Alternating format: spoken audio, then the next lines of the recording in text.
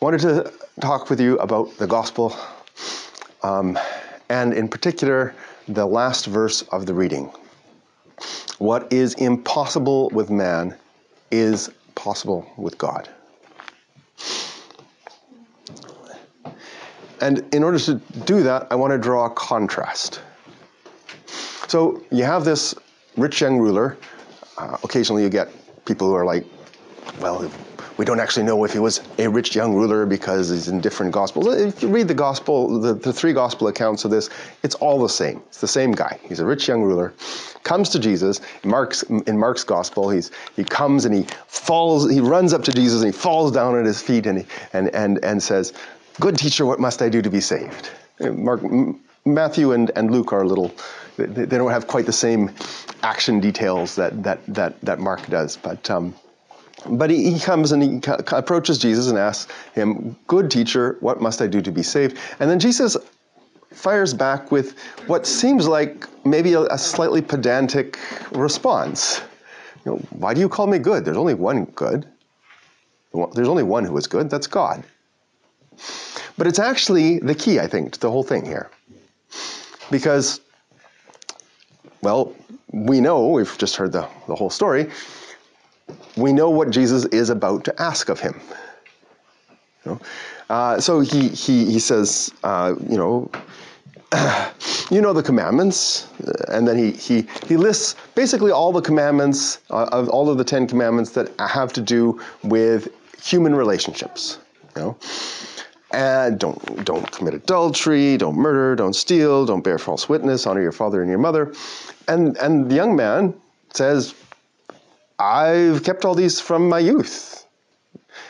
And again, we could get all cynical and stuff and say, well, sure, I'm not sure that he actually kept all of them perfectly, all from his youth. But I think when we do that, we're kind of reading back into the text something that wasn't a kind of a sensibility that wasn't actually there yet. It's because as we've internalized the teachings of Jesus, where he takes the law and he brings it to the next level. So then we realize, since understanding and receiving the teachings of Jesus, that we can't actually keep the law perfectly. But in the sensibility of the time was that, no, you can. You can keep the law pretty well. They weren't necessarily thinking about all the times, and I've dishonored my mom and dad because I thought nasty thoughts, or I didn't quite keep this do not commit adultery thing because I looked at somebody lustfully. No, they're just thinking in basic, simple terms, and he had, in fact, kept more or less all of these commandments from his youth. It even says in one of the Gospels, Jesus looked at him and he loved him. This was a good person. He loved this young man. And so, because he loves him, he tells him what he needs to know. You still lack one thing. Sell all that you have, distribute it to the poor, and you'll have treasure in heaven, and then come and follow me. And immediately the young man is totally distressed, sorrowful. His face falls. He's rich. He has lots and lots of money. And here, Jesus is asking him to take all of that money and give it away to the poor, probably many of whom are the undeserving poor, if you can make that qualification. That's usually how the rich people see the poor. And then come and follow this man, Jesus. Why would you do that? And he goes away, sorrowful. And Jesus, of course, looking after him, says, how hard it is for the rich, for those who have wealth, to enter into the kingdom of heaven. It's easier for a camel to go through the eye of a needle than for a rich man to enter into the kingdom of heaven. And of course, the disciples, again, we have to kind of think in terms of the ancient understanding, that's like, what? If that's the case, who can be saved? Because again, if you think about this in sort of Jewish Old Testament terms, it's the people who have riches who have been blessed by God. So if those people can't even be saved, who can be saved? And so Jesus reassures them, what's impossible with men is possible with God. And then, here's the contrast I want to draw. I shouldn't say I want to draw, it's right there in the text. Peter says to him, see, we've left everything and followed you. And Jesus says to him, again, he's reassuring them. Assuredly, I say to you, there's no one who's left house or parents or brothers or wife or children for the sake of the kingdom of God who shall not receive many times more in this present time and in the age to come eternal life. So, here's the contrast. The rich young ruler wasn't able to do what Jesus asked him to do. The disciples had already done it. Where's the difference? How is it that the disciples were able to do it and the rich young ruler wasn't? How is it that this was possible in God's dispensation? And I would suggest that the key, as I said, was right at the beginning. The disciples may not have quite understood at this point that Jesus was God. But there was something about this man and his teachings, something about who he was, what he said. He spoke like nobody else had ever spoken. He spoke with authority that they had just done it. And they recognized something in him. And what they recognized in him was, in fact, his divinity. They recognized that he was good, that he was God incarnate. And so they, as had become his disciples, they'd left everything to follow him.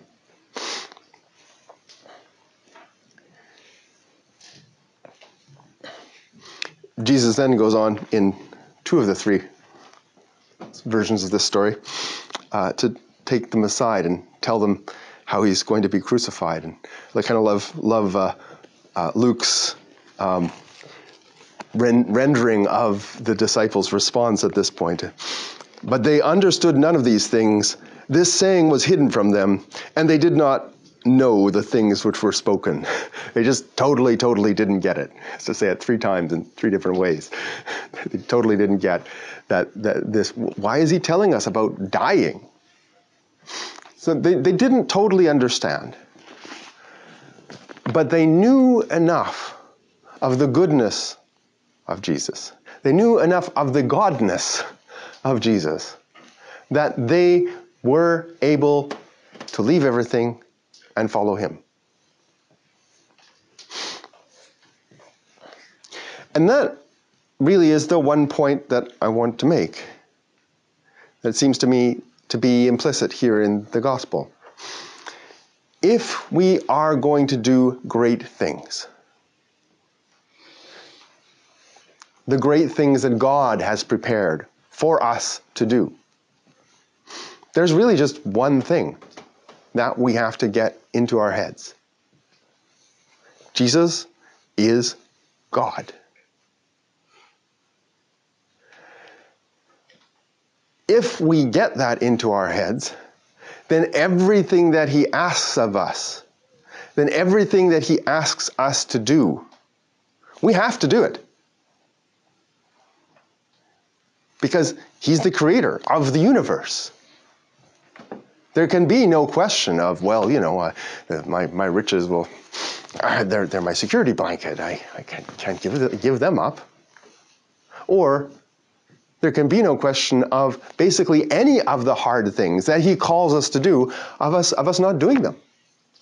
No, I don't really feel like loving my enemy. He's a jerk. Doesn't matter. Jesus told every single one of us, love your enemies. I don't really feel like loving. This person is not loving me back. Doesn't matter. Jesus said, love. Not only your enemies, love everyone. This is the way we have to live. And how does this become possible? Because these things are just like, they're not possible for us to do. We don't work like this. You know, I scratch my back, you scratch your... I scratch your back, you scratch mine. And that's kind of how the world works. But we're in the world, but we're not of it. If we have truly become followers of Jesus, then there is nothing that we can hold on to over and above him. Nothing that can be more important than his words, his teachings, than following him. And all those things which seem completely impossible that Jesus calls us to do suddenly somehow become possible. Because the bottom line has changed. It's not about survival. It's not even about whether we get to thrive. It's about doing what our Creator made us to do. Being the person that our Creator made us to be. And he made us to love. Wholeheartedly, unconditionally, unstintingly. Loving even our enemies. Giving, not expecting anything in return. Not putting any hope in anything that seems to be something that gives us security. Just love. I mean, there's lots more to his teaching, of course. We have to do all of it.